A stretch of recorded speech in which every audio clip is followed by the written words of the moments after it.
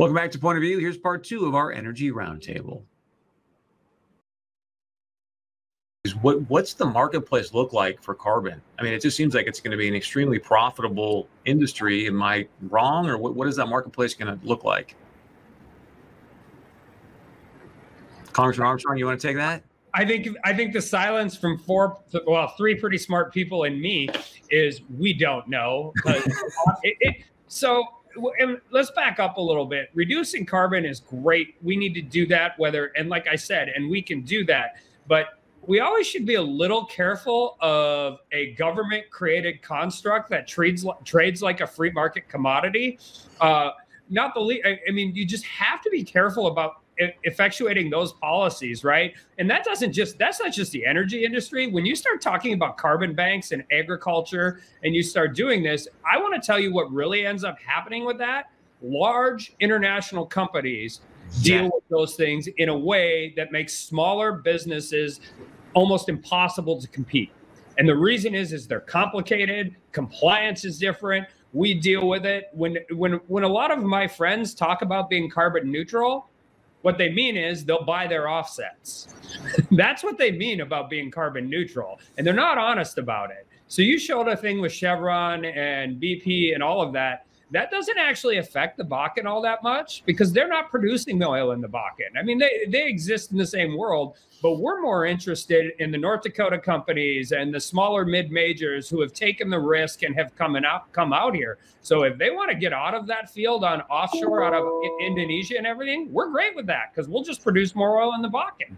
But be a little careful about I just would caution anybody watching this to be a little careful about a carbon market because there is no real world carbon market. That is an artificial government construct that really takes just a different form of regulation.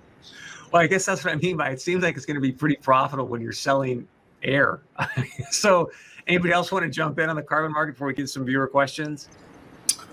Oh, I would agree, Chris. I think carbon market to me means a higher cost for the consumers, smaller operators at a competitive disadvantage, those entities that can pass it along in terms of their full-scale efforts, owning from the well to the tank. But something that I think North Dakota producers, agriculture and oil and gas and energy producers better fully understand the ramifications before we walk down that road. Ron, real quick, as you mentioned that, I mean, what's your take on the American Petroleum Institute potentially have, and I haven't seen it, but coming out for a carbon tax? Well, I think that's exactly Congressman Armstrong's point. Those are companies that have the ability to pass it on in a tax to us as consumers at the gas pump. It's a lot easier to do that as an independent oil producer, much like we have in the oil in the Bakken. You don't have that ability, so you eat that, and you're at a competitive disadvantage. So for large integrated oil companies, it's easier just to consume the costs and pass it on in terms of at the pump. 85 of the big five companies, Chris, 83 to 85% of their oil is produced outside of U.S. shores. A carbon tax in the United States doesn't necessarily reflect or affect their global business in the same way it does where 100% of your business is in the Bakken. So if we're going to start talking about carbon taxes, you will have at least one guy in D.C. saying that's great, but it's going to be on your worldwide production and not just your U.S. production. Well, and I'm going to get to some of that in a moment, but I do want to get to some viewer comments here. Tim Rasmussen, and maybe Congressman, you want to take this since you're an attorney, says several states have launched a lawsuit against the Biden admin demanding reinstatement of Keystone XL pipeline permit. How real is this? Does the suit have a chance? So it's a real suit. Our attorney general has joined it. Everybody up and down the line has. The question is, and this is the question, and I think this is the hurdle they'll have to overcome. And I haven't read the briefs or anything yet, but the executive authority on the presidential permit is pretty tight, whether it should be or shouldn't be. I mean, I've actually introduced a bill to get rid of it, but it'll be interesting. I do think there is some interesting issues as to how you can change the rules of the game after the game has been played. But the executive authority regarding there's nothing unique about the Keystone XL as compared to other pipelines. The uniqueness was because it crossed the Canadian border, this White House could get rid of it with the stroke of a pen. So I hope they're successful. It's smart attorney generals that have had success prior. They had success on waters of the U.S. Attorney General Sejm was a part of that. So if anybody can make a go of it, it's them. So this, again, could be for all of you. If someone's got any inside track, I know that there's going to be a hearing on the Dakota Access Pipeline. I believe it's April 9th. Anybody got an inside beat on that? Is oil going to continue to flow through DAPL, or is it possibly not going to be flowing? Well, Chris, I'll take that one. And obviously, April 9th is an extremely important date for us. 570,000 barrels of American-made Bakken oil from North Dakota, feeding the largest refining complex in the country, 70% of our refinery in the Louisiana Gulf Coast. Absent Bakken oil going in that pipeline every day, that oil is going to come from Libya, Iraq, Iran, unfriendly nations to our country. And what we are doing is we are enhancing their ability to produce and sell oil to America, as opposed to create jobs and economic activity. That pipeline is 92 feet beneath the bedrock there of the river south of Bismarck. There's absolutely no reason it can't continue to operate safely as it has for the past 3.5 years. It's a super big deal. We are very concerned about it.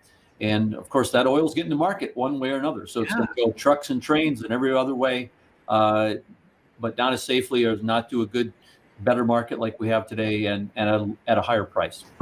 But hey, and if it goes that way, it's going to increase carbon emissions. So, and Warren Buffett makes more money. But anyways, let's talk about this.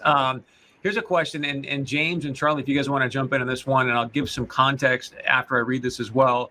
What's the future of ethanol? We've got 2 local plants, obviously the Thurleton plant and others. And then, just for some context here, there was a big announcement from Senator Hoban's office regarding the Green Plains to build carbon capture pipeline for CO2 storage in North Dakota from like 40 ethanol plants, I believe, in Iowa, or at least around the Midwest. So James or Charlie, whoever wants to go first on that one, please. Yeah, I'll take that one. So for North Dakota, we have the geology. The same reason we have this wonderful Bakken oil production play. We have the sedimentary geology that stored oil and gas for millions of years. We have geology that is suitable for carbon storage. We have several ethanol facilities that overlay that wonderful geology, and they can take advantage of capturing the carbon dioxide right now and storing it in the subsurface. And what they're doing is taking advantage of low carbon fuels markets, particularly in the West Coast. So they'll be able to lower their carbon intensity by capturing that carbon. Again, if you want to watch that Energy Roundtable in its entirety, very easy to do. Just go to our Facebook page. It's facebook.com/POV Now. Amazing, amazing stuff in that roundtable conversation. And again, thank you to all of our guests for joining us, giving us their time and their insight.